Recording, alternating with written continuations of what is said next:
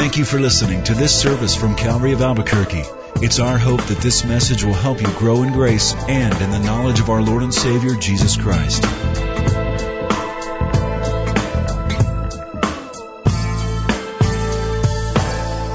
Did you bring your Bible tonight?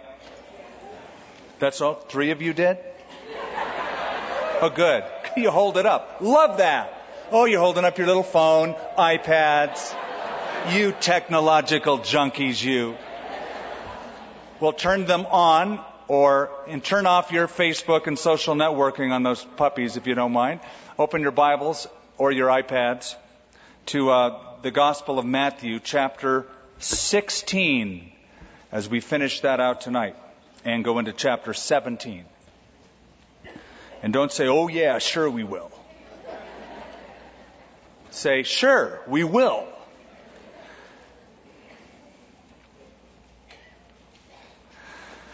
Father, we do delight anytime we hear a word from you to us. Sometimes it comes early in the morning when we open our Bibles and it's just you and ourselves. We're in our daily reading and a principle comes up, a truth comes up, and it's like an arrow to the heart or water to a parched soul. At other times, it's in a setting like this, where we have come for the purpose of worshiping you, and the real essence of worship is our willingness in Bible study to listen to your voice. We submit ourselves in this time to the Word of God, and you speak to us that way. Other times we're listening to a radio broadcast or a friend who will counsel us. Sometimes it's a still small voice. You just speak to our hearts. But we pray, Lord, you would give us fresh direction, answering questions, confirming ideas, and helping us on this journey. In Jesus' name, amen. One of my favorite quotes is by a theologian named Graham Scroggie, who said this: "Cut the Bible anywhere and it bleeds." That is, there is a scarlet thread that runs throughout the Scriptures from the first book of Genesis to the last book of Revelation. No matter how you look at it, no matter where you cut it, you will find prominently displayed or predicted the sacrifice of Jesus Christ. Cut the Bible anywhere and it bleeds. For example, we read about the life of Abraham in the book of Genesis and how Abraham took his son Isaac to a mountain to sacrifice him, Mount Moriah. And God said, take your son, your only son Isaac, whom you love.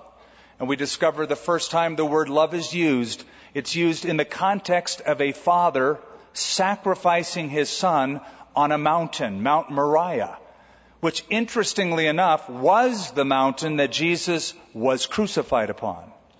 That scarlet thread shows up.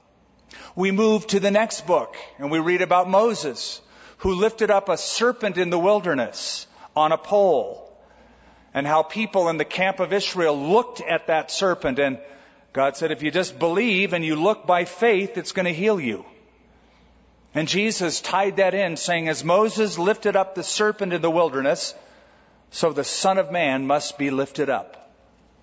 We go several more books to the right, and we come to the life and writings of King David.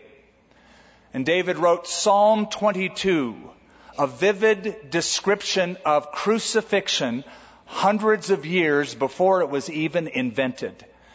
In fact, the opening line of Psalm 22, or one of the sayings of Jesus on the cross, my God, why hast thou forsaken me? And so when we hear Jesus saying that, if we've been Bible students, we go, that sounds like what David wrote. Indeed. Then we come to the prophet Isaiah.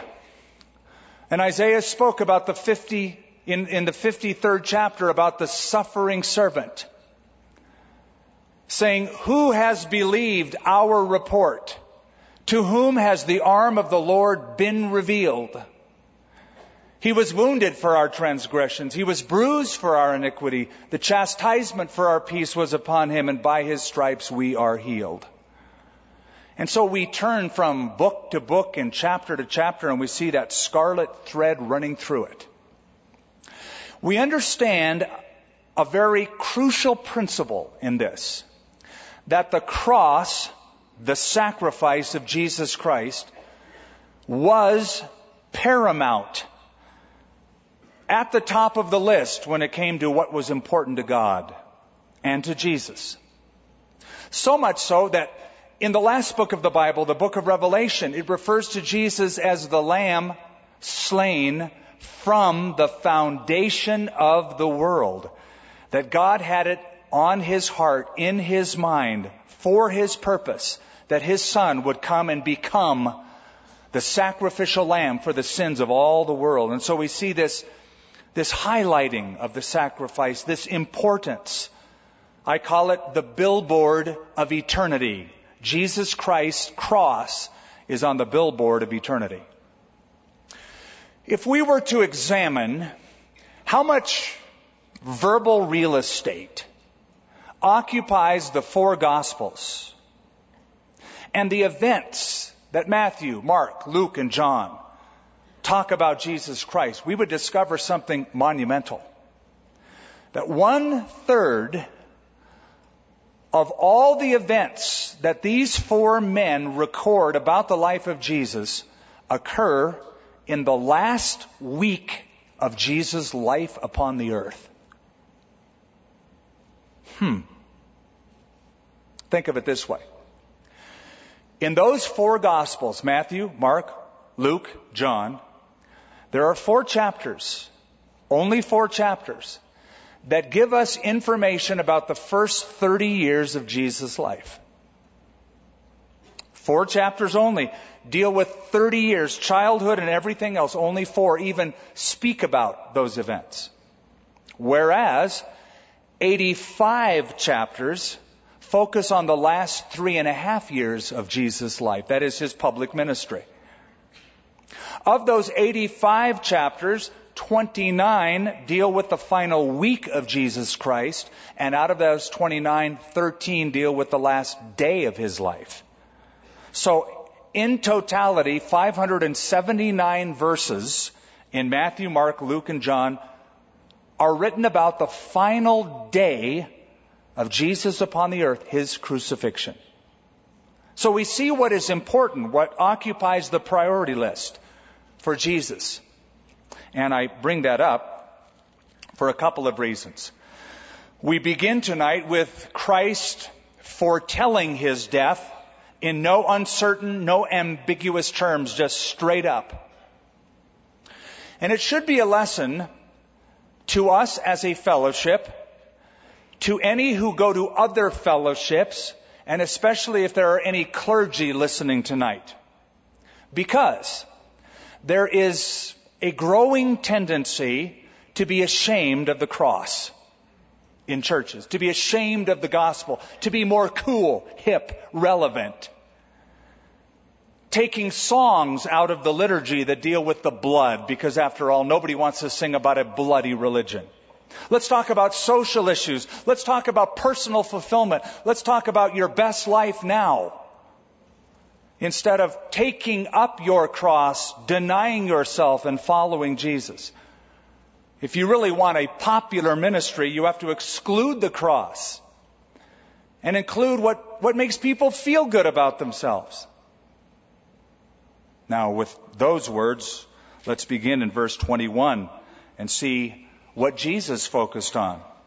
From that time, Jesus began to show his disciples that he must go to Jerusalem and suffer many things from the elders and chief priests and scribes, and be killed and be raised the third day. Then Peter took him aside and began to rebuke him, saying, "Far be it from you, Lord. This shall not happen to you." Boy, I'm sure Jesus was so lucky to have Peter around to protect him from the big bad wolf.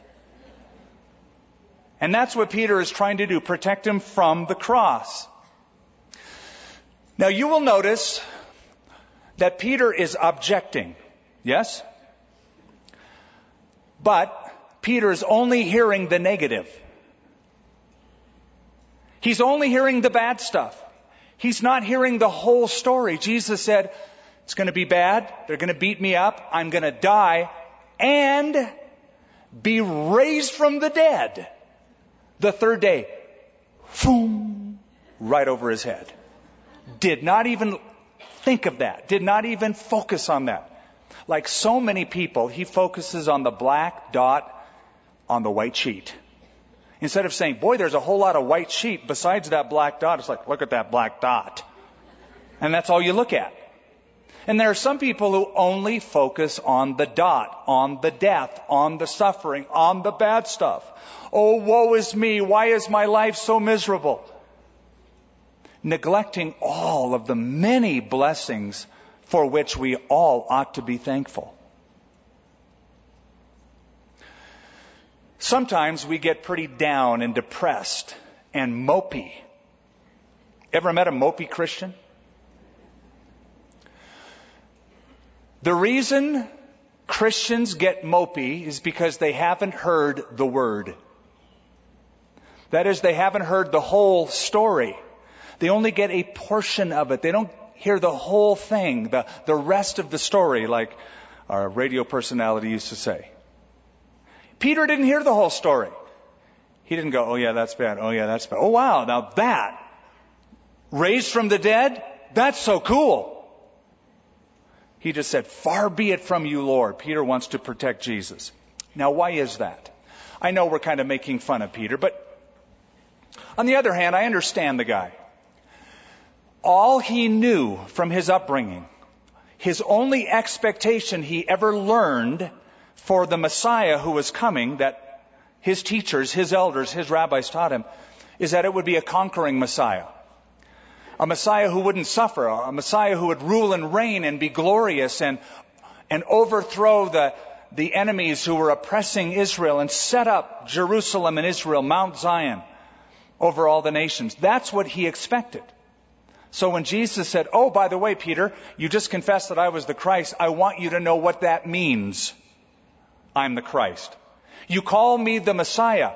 But the truth is, Peter, you can't worship me as Messiah until you know what the Messiah is. And the Messiah is not what you think it is. It's not who you think it is. And so Jesus begins to focus on his death, the cross, the sacrifice, the bloodshed. Why? Because at his first coming, he came to deal with sin. At his second coming, he will rule and reign.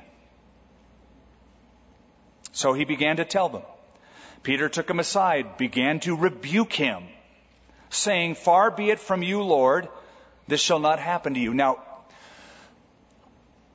it's my guess that Peter said this not only as a reaction, but as an expectation that the Lord would say, yes, Peter, you got that answer right too. Just like you did the last time when I said, who do men say that I am? Who do you say that I am? And you said, I am the Christ, the Son of the living God. Bingo, you got an A on that question. And once again, Peter, you show yourself to be at the top of the class. Man, you aced it. You're right. You're trying to protect me. Good boy. Peter probably said that and then waited for another, blessed are you, Simon, son of Jonah. Or perhaps, Peter, you are so awesome, I'm making you the first pope. Well, let's see what Jesus said to the first pope. He turned and said to Peter, get behind me. Wow. So is Peter the pope or is he Satan? I mean, that's quite a gnarly thing to say to a dude who is following you and you think is at the top of the pack. Get behind me, Satan, for you are an offense to me. For you are not mindful of the things of God, but of the things of men. First of all, why would Jesus say, "Get behind me, Satan"? Was he referring to Peter singularly and saying, "Peter, you're the devil. You are Satan incarnate, man"? No. What he was saying, in effect, is, I recognize that voice. I've heard it before. And you just go back a few years when Jesus was tested in the wilderness for 40 days and 40 nights. And Satan came to him. And Satan made him an offer so that Jesus wouldn't have to go to the cross, the hard way, the sacrificial way, the bloody way. I'll give you the world. You came for it. I'll give it to you. Just bow down and worship me. You can have it. Don't sacrifice. Don't offer yourself. Don't go to the cross. Now Peter is saying the same philosophy. So Jesus is saying, I've heard that voice before. I recognize it. It's the voice of Satan, because the philosophy that you are espousing, Peter, is a satanic philosophy that says, spare yourself. Go for the comfort, not the sacrifice. And so he rebuked him. You are an offense to me. For you are not mindful of the things of God, but the things of men. And that simply means, it's pretty easy to figure out. What do men value more, sacrifice or comfort? Most people comfort. Most men run away from hardship, run away from pain, run away from sacrifice. That's humankind. We do everything we can to avoid that. And we place such a high priority on our personal comfort. And that's why Jesus said, you're thinking like a man, you're not thinking like God would think. Peter meant well, and Peter was giving Jesus what he considered his best counsel. Peter loved Jesus. Peter followed Jesus. But was Peter's counsel good or bad? It was bad counsel. Now I want you to remember this. Not all of the counsel you're going to receive from Christians, though it's well-meaning, is God-inspired. So be careful what you hear. Jesus even said, take heed what you hear. Take heed how you hear. When you go to somebody for advice, they may give you advice that will be like a man thinks, your comfort. So you announce to somebody, I feel the Lord calling me as a missionary overseas. Oh, don't do that. Don't go there. You go to that country, they don't even have air conditioning. It's not comfortable. There's diseases. You could get hurt. It's dangerous. Avoid the danger. Stay close by. Well-meaning advice. It may not be God-inspired advice. Peter gave advice, but it wasn't what God inspired. And so Jesus continues to frame what just happened into a premise of truth. Jesus said to his disciples, if anyone desires to come after me, let him deny himself, take up his cross, and follow me. For whoever desires to save his life will lose it. And whoever loses his life for my sake will find it. For what profit is it to a man if he gains the whole world and loses his own soul? Or what will a man give in exchange for his soul? You notice that in those sentences, Jesus gives to us two different approaches to life. How do you do life? What are the two approaches? To deny yourself or to put yourself first? Deny himself, take up his cross. Two different approaches. Deny yourself or deny the suffering so that you can comfort yourself. Love this world, love his kingdom. Take up his cross, run away from his cross. Save your life for the world's sake or deny the world for his sake. Two totally different approaches he lays out here. Now, I want to say something to those of us who love evangelism. I love evangelism. I know you do. I know a lot of you bring faithfully your friends, your loved ones to church to hear the gospel. You want them to be exposed to the truth and have an opportunity to come forward. A lot of times on a Wednesday or a Saturday night or a Sunday morning, people will walk forward and give their lives to Christ. I love that. It is so precious. But the danger is they just think, I raised my hand, I shed a tear, I walked a few steps, I'm done. No, as the song would go, you've only just begun. Boy, that's an old song. I'm really dating myself. Now you grow. Now you sink your roots down deep. Now you get stamina as you find out what the Christian life is all about in your discipleship and in your growth. Because one of the worst things is to be a stunted Christian. You come to Christ and then you remain a pygmy believer. You don't grow. You don't eat right. You don't exercise right. You're not growing in fullness. And so you're lightweight. And when the troubles come and the tribulations come, as Jesus said in the parables, you fall away. For he asks, what profit is it if you gain the whole world and lose your own soul? Or what will a man give in exchange for his soul? Now go back and just quickly look at that short little list. Deny himself. What does that mean?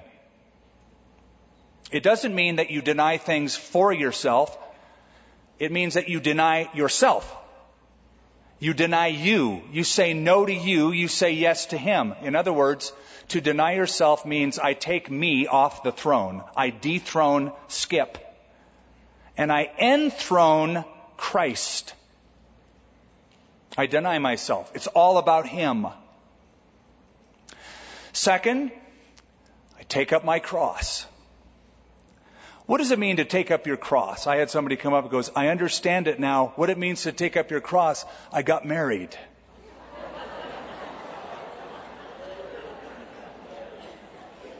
I said, are you saying your wife is your cross? Yes, I am. That's exactly right. Usually it's the other way around. The husband's the cross. Well, I would say you misunderstand the text. To take up your cross, the cross meant death. You come to an end. You deny yourself, you take up your cross. That is, you die to your own personal ambition and you find out what is the Lord's ambition and will and volition for your life. And you go with that. Boy, I was amazed coming to this verse. When I went to India, might have been the third or fourth time, I met a man who introduced himself to me and said that we had met before on my first trip to that country. I didn't recall it, but he said, well, we met, and at that time I was a medical doctor. I was in practice. I had just finished medical school. I was setting up my practice. He said, but you gave a message on the verses we're covering and what it meant to deny yourself, take up your cross, and follow the Lord and give him your all. Follow him with abandon. So, in hearing your message, I quit my medical practice. And I have become a missionary to northern India, where it's a lot harder to be a Christian and to share your faith. But that's where the Lord's called me today. And I'm looking for him to say, you idiot, I shouldn't have listened to you. I gave up a nice career, but he had the biggest smile on his face. He gave up his medical practice, and he was a missionary in a persecuted area. And he said, it was the best thing ever. But he took this verse so seriously. And I remember that because I was astonished that, wow, there's a person who as soon as they heard a principle, they said, okay, that's what the Lord's calling me to do. I'm going to do that. And he sensed that was from the Lord, and he did it. And he was rejoicing. Verse 27. For the Son of Man will come in his glory, or in the glory of his Father, with his angels, and then he will reward each according to his works. Assuredly, I say to you, there are some standing here who will not taste death until they see the Son of Man coming in his kingdom. There are some people who have read those verses and say, well, that was a mistake. That never happened. These guys never stayed around long enough to see the coming of the Lord, as Jesus promised. Actually, they did. The Lord will give to them a sneak preview, if you will, of His coming kingdom. I like to call these things trailers. That's what they call them in the movie industry. You know, when you go to a movie theater and before the movie they show you the trailers, those little 3, 4, 5 minute snippets of the movie. Typically that's, if you've seen that, you've seen the movie. I love the trailer. It's my favorite part. No joke. Because they take the highlights of the movie and they show you a preview of coming attractions. Jesus promises that some of these men standing there will get a preview of coming attractions. You say, well, when did that ever happen? Thank you for asking. That happened in the very next couple verses, chapter 17. Now, after 6 days, Jesus took Peter, James, and John, his brother, led them up on a high mountain by themselves, and He was transfigured. Metamorphao is the word. Metamorphos. Transfigured before them, His face shone like the sun, His clothes became as white as the light. And behold, Moses and Elijah appeared to them, talking with Him.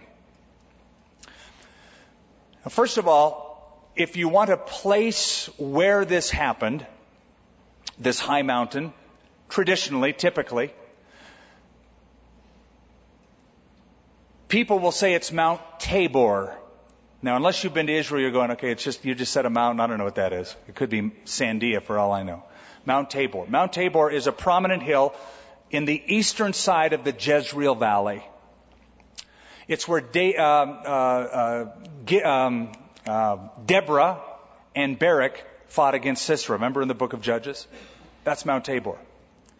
So because that's a prominent hill in the Galilee region, the eastern side of the Jezreel Valley, that is the traditional place. So on some tours you go to Israel, not ours, but the tour bus will go by Mount Tabor, point up to it and say, that's where the transfiguration of Jesus Christ took place.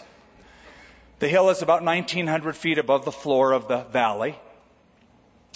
But I never bought that. I never believed that for a couple of reasons. Number one, the Jewish historian Josephus tells us that at that time, the time of Jesus, there was an armed fortress on top of Mount Tabor with a castle. So it's highly unlikely that Jesus would go near there. He couldn't get up there. Number two, our Lord was with His disciples. Do you remember where? When we were in chapter 16, it says He took them to Caesarea Philippi. Remember that? The mountain that is right next to Caesarea Philippi is indeed a high mountain. In fact, it is the highest mountain in the Middle East. It's Mount Hermon. But so that you don't get that confused with Herman Munster, we should pronounce it the correct way, as the Jewish people say, Mount Hermon. Mount Hermon is 9,400 feet above sea level. In some places in the Jordan Valley, 11,000 feet below the low part of the Jordan Valley. So it's a very high mountain. I mean, it's so high that it houses snow in the wintertime, and you can go skiing up there. Did you know you can go skiing in Israel? You can go surfing and skiing or snowboarding. So this high mountain is probably where Jesus took His disciples, not necessarily to the top, just up on the slopes. And this event happened there. Now it says again in verse 2, He was transfigured before them. His face shone like the sun. His clothes became as white as the light. The Greek word, metamorphao. We get the word metamorphosis. When you think of a metamorphosis, you think of a what? A butterfly. A caterpillar spinning a cocoon, crawling inside, and breaking forth out of the cocoon into a beautiful butterfly. Jesus was metamorphosed before them. That is, it wasn't just this appearance that He had, but He changed form is the idea. Think of it this way. the Son of God was breaking out of the cocoon of the Son of Man. Many scholars believe that what the disciples saw was Jesus' post-resurrection body that he changed into for this event. A preview of coming attraction, Jesus in his glory. Now later on, when we get to the book of Revelation, chapter 1, John will see a vision of the glorified Jesus. And it's similar. His head and his hair, John says, were white like wool, as white as snow. His countenance was as the sun shining in its strength. This bright, glorious appearing of Christ. Okay, now get this. Later on, after Jesus comes, after the 1,000-year reign, after the destruction of the earth and the heavens, when God makes a new heaven and a new earth, there's a new capital city called the New Jerusalem. And it says, and there was no sun and no need of the sun or the moon to shine in it, for the Lord himself is the light, and the Lamb is the light thereof. God himself, Jesus Christ, will shine in heaven so that in the New Jerusalem, no electric bills, no need of a sun or a moon, just the glory and the radiance of Christ will light that place. So what these disciples were essentially in was a time tunnel. They're being pushed all the way forward and seeing the coming of the Lord, this post-resurrection glory of Jesus that John saw in chapter 1 of Revelation and the last part of the book of Revelation. They were able to see it, and so the promise was fulfilled. Some of you won't taste death till you see the Son of Man coming in his glory. Here he is in his glory. Now with him are two people, Moses and Elijah. Why those guys? I mean, there's a lot of great people in the Old Testament to show up with. Abraham, the father of faith. Joseph, also a man of great integrity and faith. Daniel, David. Why Moses and why Elijah? Well, Moses was probably the greatest person to the Jewish people. He was the lawgiver, the man who came and gave their covenant to them, the covenant of the law. So he represented the law. Elijah was considered to be the greatest prophet. So he represented the prophets. So Jesus is being testified to by the law and by the prophets. Moreover, not only did Moses give the law and was he the lawgiver of Israel, but he was a Messiah-like individual because he made a prediction of the Messiah, saying, another prophet will come from among your own people, just like I am. Him you will heed, him you will listen to, him you will follow. He predicted the coming of the Messiah. Elijah brought Israel that was apostate, following other gods, back to the Lord. And Elijah was the predicted forerunner of the Messiah. Am I right? Malachi chapter 4, last book of the Old Testament, last few verses, God says, behold, I will send to you Elijah the prophet before the coming of the great and terrible day of the Lord, and he will turn the hearts of the fathers to the children and the hearts of the children to the fathers, lest I come and smite the earth with a curse. That's why to this day the Jews put an open door at the Passover. They open a door, they crack it open, and they leave an empty seat in case Elijah would come. Because if Elijah comes, Messiah is not far away. Not only that, but get this. Both Moses and Elijah had a glorious vision on a high mountain. Moses was on Mount Sinai and had a glorious experience with the Lord. Elijah was on Mount Horeb, which is part of Mount Sinai, essentially the same mountain, and had that wonderful experience of the wind and the fire and the still small voice of the Lord. Wonderful experience. Both Moses and Elijah were rejected by Israel at a specific time in their ministry. So it fits. He came with Moses and with Elijah. Now, I want to tie in something because I did mention it before, but I think some have forgotten and some had questions afterwards. When Moses died, he had a weird death. He didn't make it into the promised land. His death is recorded, and we don't know where his burial place is to this day exactly. We know the area it was. And then when it comes to Elijah the prophet, Elijah never did die. Yet it says it's appointed unto man, every man wants to die. He didn't die. He was taken up in a chariot into heaven, just assumed, like raptured into heaven. Now I'm going to read this odd verse to you. Maybe you've heard of it before in the book of Jude. Listen to this. This is the book of Jude. There's only one chapter. It's verse 9. Listen to what the writer says. Yet Michael the archangel, in contending with the devil about the body of Moses, isn't that wild? Dared not bring against him a reviling accusation, but said, the Lord rebuke you. Why would Michael and Satan argue about a dead body? In fact, why would God dispatch Michael to do that? Why would God care about a dead body? Unless, just a possibility, unless God had future plans for that body. He didn't want to desecrate it. It was to be protected.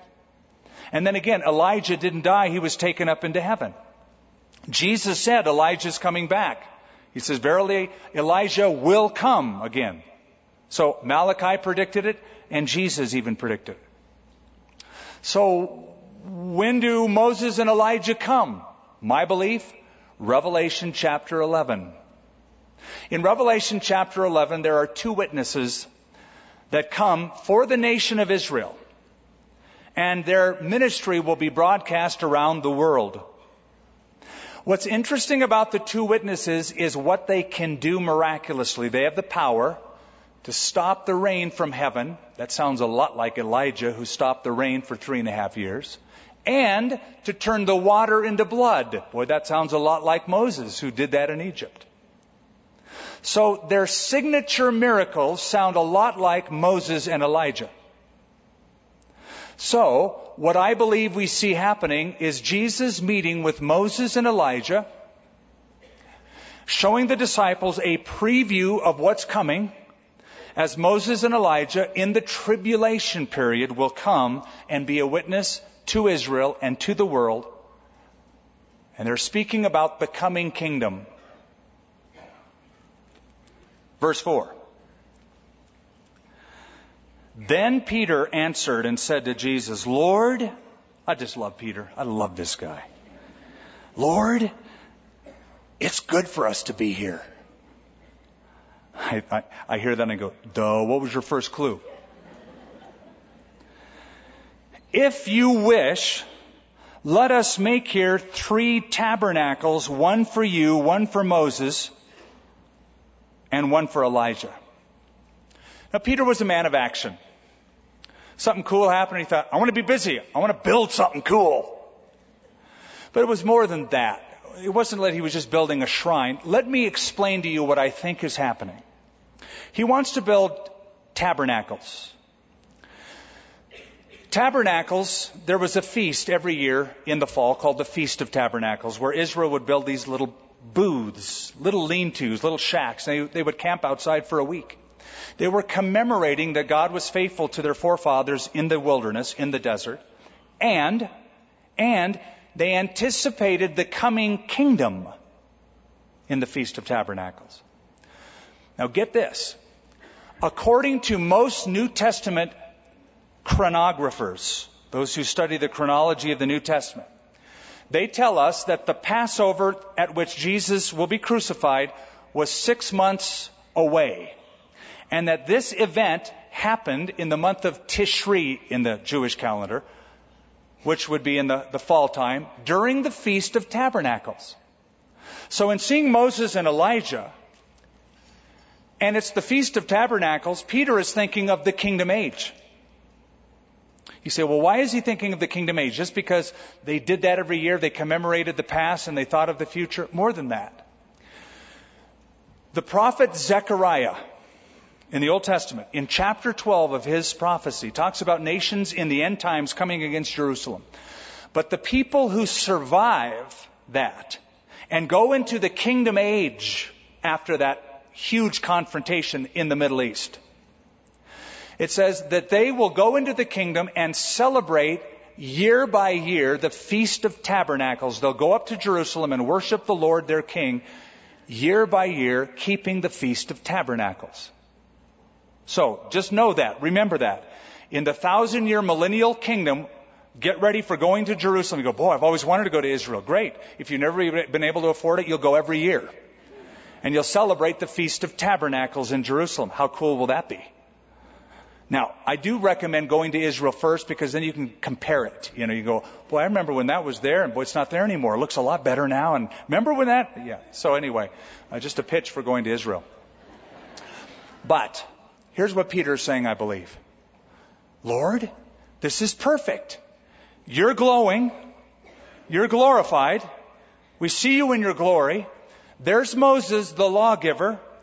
There's Elijah, the forerunner, who's supposed to come before the Messiah comes. He's here. We're seeing Moses and Elijah. So don't go to the cross. Once again, set up your kingdom. Let me make 3 tabernacles celebrating the Messianic kingdom right now. Let's set it up right now. That's his suggestion, the setting up of the kingdom. While he's making this suggestion, notice God the Father interrupts him. While he was still speaking, behold, a bright cloud overshadowed them, and suddenly a voice came out of the cloud saying, "This is my beloved Son, in whom I am well pleased. Hear him." In other words, as it says in the Greek, zip it, Peter. Don't talk, but listen to my Son. And when the disciples heard it, they fell on their faces and they were greatly afraid. But Jesus came and touched them and said, "Arise and do not be afraid." And when they lifted up their eyes, they saw no one but Jesus only. I don't blame Peter for making this suggestion. I really don't. If you would see this, if I would see this, if we could have been there to behold this incredible, miraculous apparition, Jesus, Moses, and Elijah, who wouldn't want to stay right there? Who wouldn't want to make this a permanent thing? This looks like the kingdom, bring it on. But Peter makes 2 mistakes. Mistake number 1, he wants to stay up on the mountain when God wants him to go back down in the valley. It's always the problem of going on a retreat. You go up to the mountains, you go up to Glorieta, it's in the pine trees, it's so awesome. You feel the tug and the presence and the ministry of the Lord, but then you have to go back down Sunday afternoon and go to work Monday, back in the valley. And so often we just want to live in that moment, that glorious moment, when the Lord wants us to use what we learned in that moment and transfer it into the valley moments, the reality. The second mistake Peter made, and probably the most profound, certainly the most profound, is in saying, let's build 3 tabernacles, one for you, Jesus, one for Moses and Elijah. He's putting Moses and Elijah on the same par as Jesus. Basically saying, all 3 of you are important, all 3 of you the same, all 3 of you the same level. And so God says, this is my beloved Son, listen to him. Peter had listened to Moses and Elijah his whole life. Listened to the law and the prophets. He'd been reading them. He knew the stories about it. He'd been listening to the law and the prophets, Moses and Elijah, his whole life. Now the Messiah comes, clearly superior to Moses, clearly superior to the prophets. Hebrews chapter 1, verse 1. God, who at different times and in different ways has revealed himself to the fathers by the prophets, has in these last days spoken to us by his only Son. God spoke in a lot of different ways, but now God is speaking through Jesus. Same message here. This is my beloved Son. Listen to him. Now, as they came down from the mountain, okay, stop right there. I want you to turn in your Bibles to the book of 2 Peter. Or quickly find on your iPhone or iPad 2 Peter. Chapter 1. Why am I doing this? Because Peter talks about this experience several years later.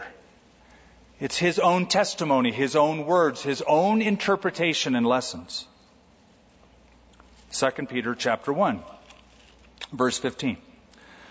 Moreover, verse 15, I will be careful to ensure that you always have a reminder of these things after my decease.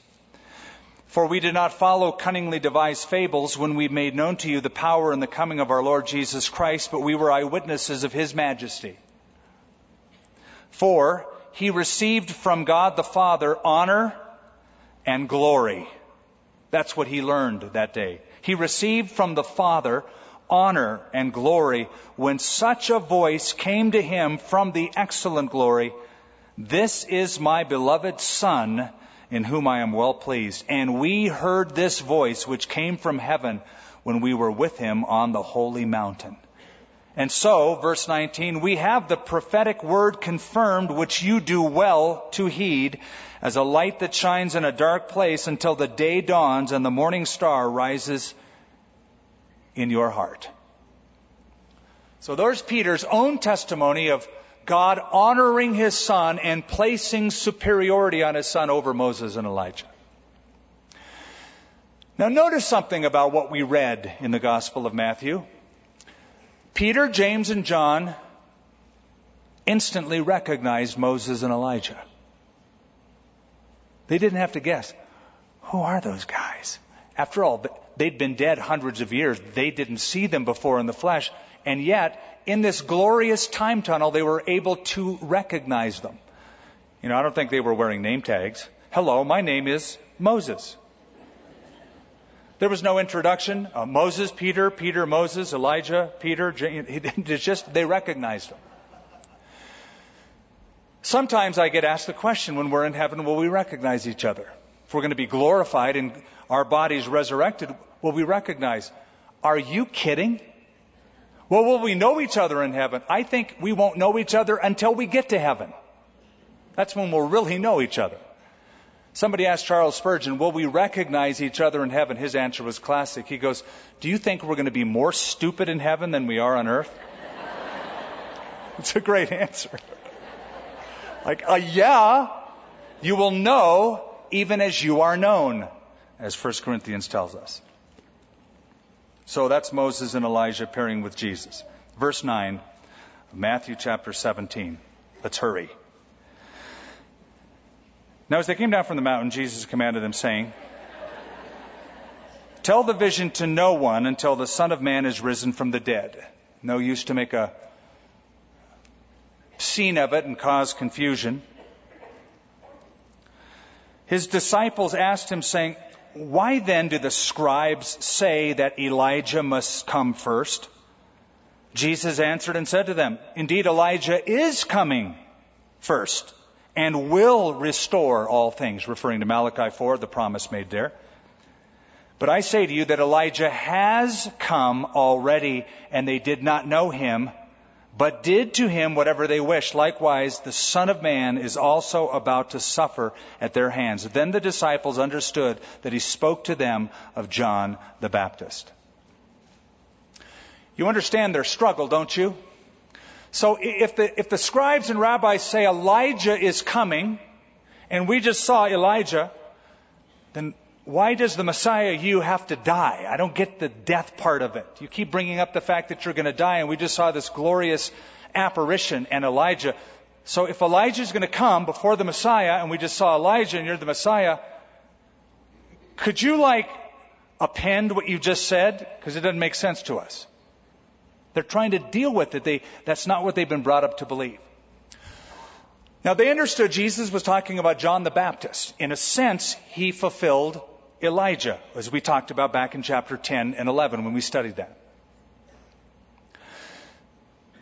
The prophecy was that Malachi 4, verse 5 and 6, behold, I send to you Elijah the prophet before the coming of the great and terrible day of the Lord.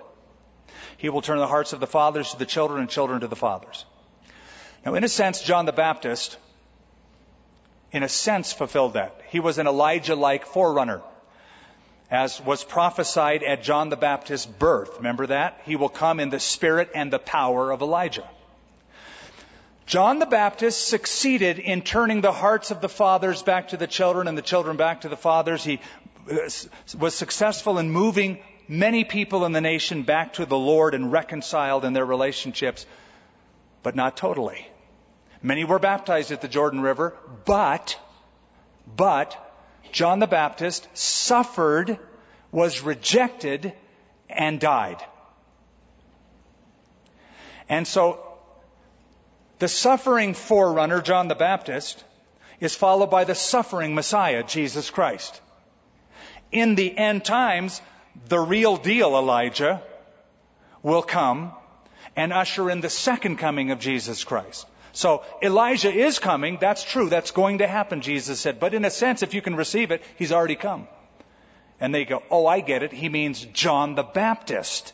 That this whole forerunner thing comes in two phases. One, J the B, John the Baptist, before Jesus' death. And then Elijah, the real deal prophet, in the end times. Make sense? Verse 14.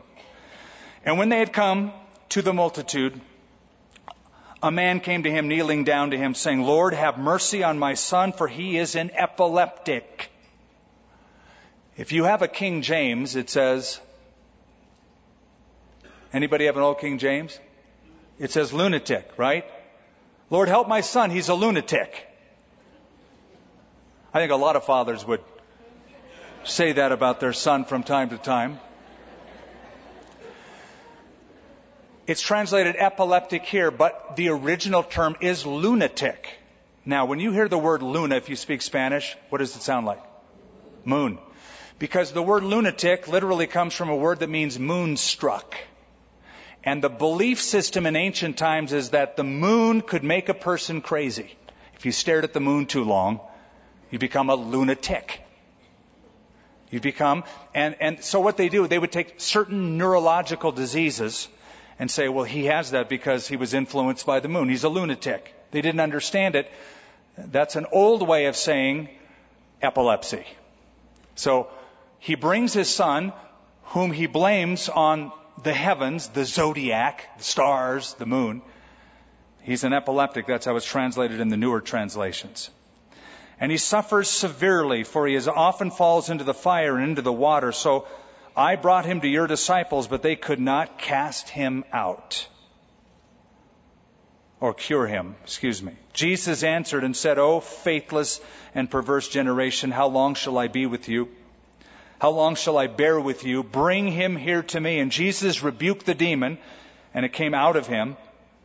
And the child was cured from that very hour. So here we have an instance where a physical ailment was brought on by a spiritual condition of a young boy being demon-possessed. Jesus said to them, when they said, why couldn't we cast him out? Verse 19, he said to them, because of your unbelief. For if you had faith as a mustard seed, you would say to this mountain, move from here to there, and it will move, and nothing will be impossible for you. However, this kind does not come out by prayer, except by prayer and by fasting. If you think back a few chapters, around chapter 10, Jesus sent his disciples out and gave them power to heal, power over unclean spirits, to deliver people from demons. They had the power. They could exercise the power. Yet, here, it seems like their faith had been sagging a little bit. It was less than it ought to be. They saw great things, but they're at a point where perhaps they were trusting in the power rather than in the source, that it's because of the commission of the Lord. And so they ask him, why couldn't we do it? And he says, because of your unbelief.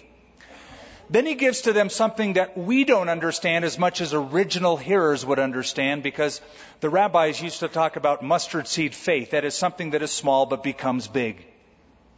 And the moving of a mountain was also an axiomatic phrase. It was a figure of speech. It meant to overcome a difficulty. It's in many ancient writings. So I don't want you to think that Jesus is saying you can actually go up to the Sandia Mountains if you really believe, and you could move it from that side. Maybe you just want a better afternoon that's a little bit cooler and move it to the west side. He wouldn't give you that power.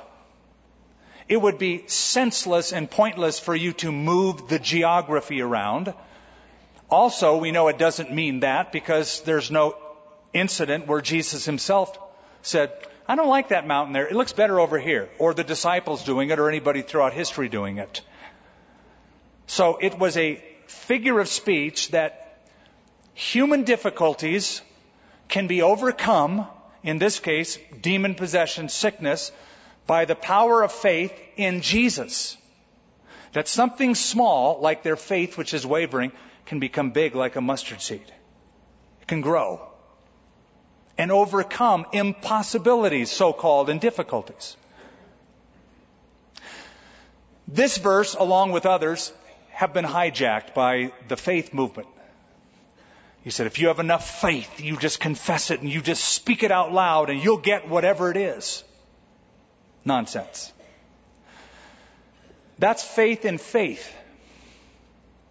And so many sermons, it's faith in positive thinking and faith in verbal confession, and said faith instead of faith in Christ and being connected to that source. He says, however, this kind does not come out except by prayer and fasting. Some people see that as not in the original.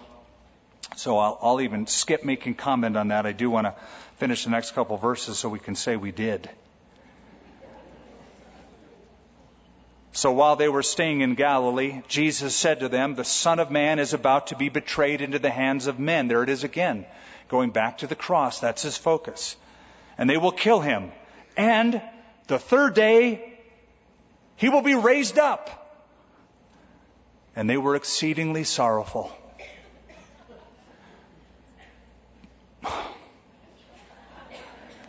They are just like us. Somebody we know and love dies and goes to heaven. We become exceedingly sorrowful. It's understandable, because we'll miss them. But for that person who loved Jesus and is in the presence of Jesus and is not suffering, but is at total peace, and that is our ultimate destination, are you nuts?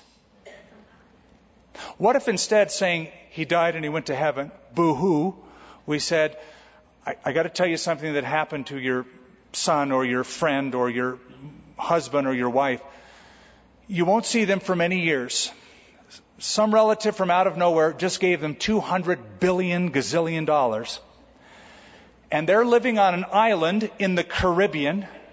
And they've developed a mission base from which they're going to broadcast and send missionaries all over the world. They're living in the lap of luxury. They're living at ease, and they're living a meaningful life the rest of their existence. Now, I know it's weird, and you won't see them for a long time.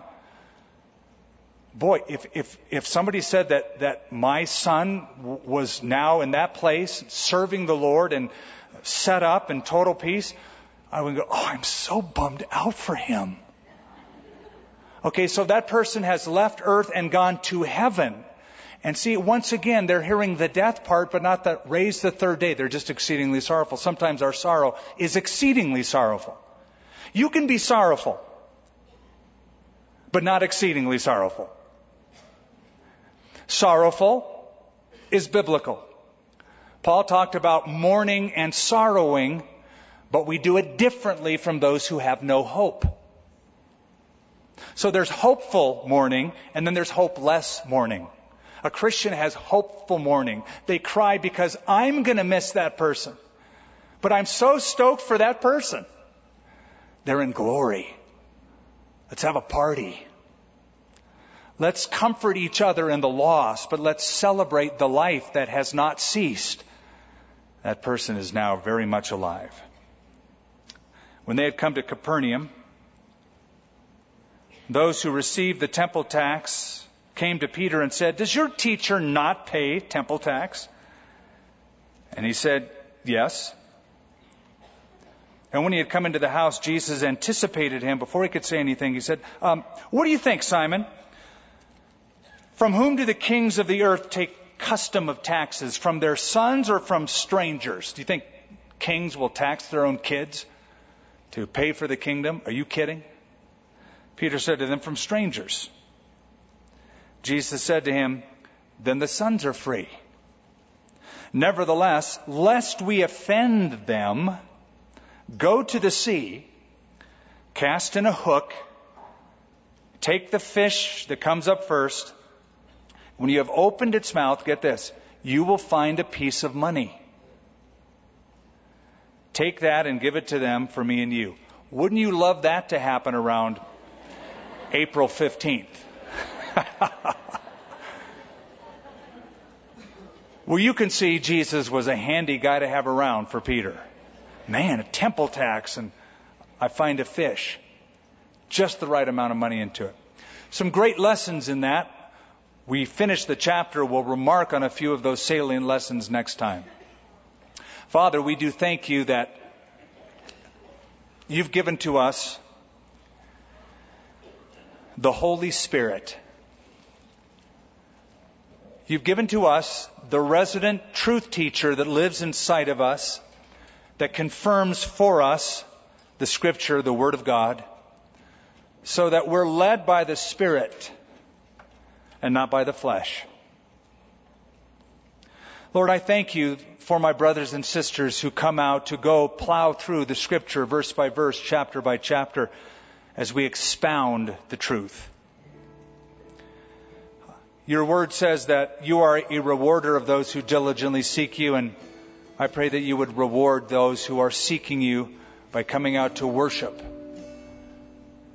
and to worship by applying the word to their lives. I pray you'd strengthen.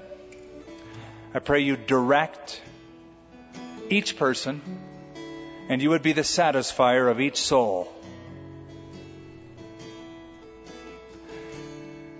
We pray, Father, for your comfort, especially this week as we have lost a dear brother on our staff, Les Palmer. Our hearts break. We are sorrowful. We mourn his loss. There's a huge vacancy because of his powerful ministry to us. But our sorrow is not excessive because there's hope mingled in that sorrow. We're hopeful. His was a life well lived. He is in the Father's house. He is beholding your glory, what was seen momentarily by 3 disciples on that mountain. And thank you, Lord, for the hope he lived with and how many he led to Christ.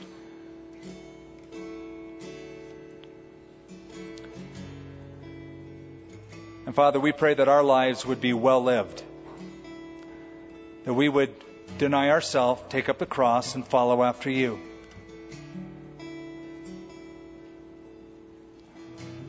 I pray that rather than existing,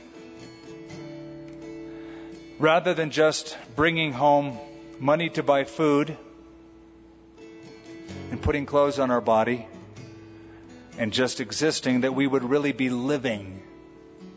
And true life comes the very opposite way the world tells us it comes. It's not by promoting ourselves. It's by denying self.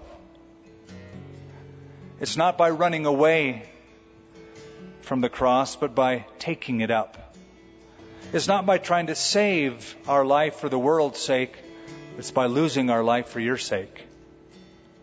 Would you show us individually what that means and how it's to be applied?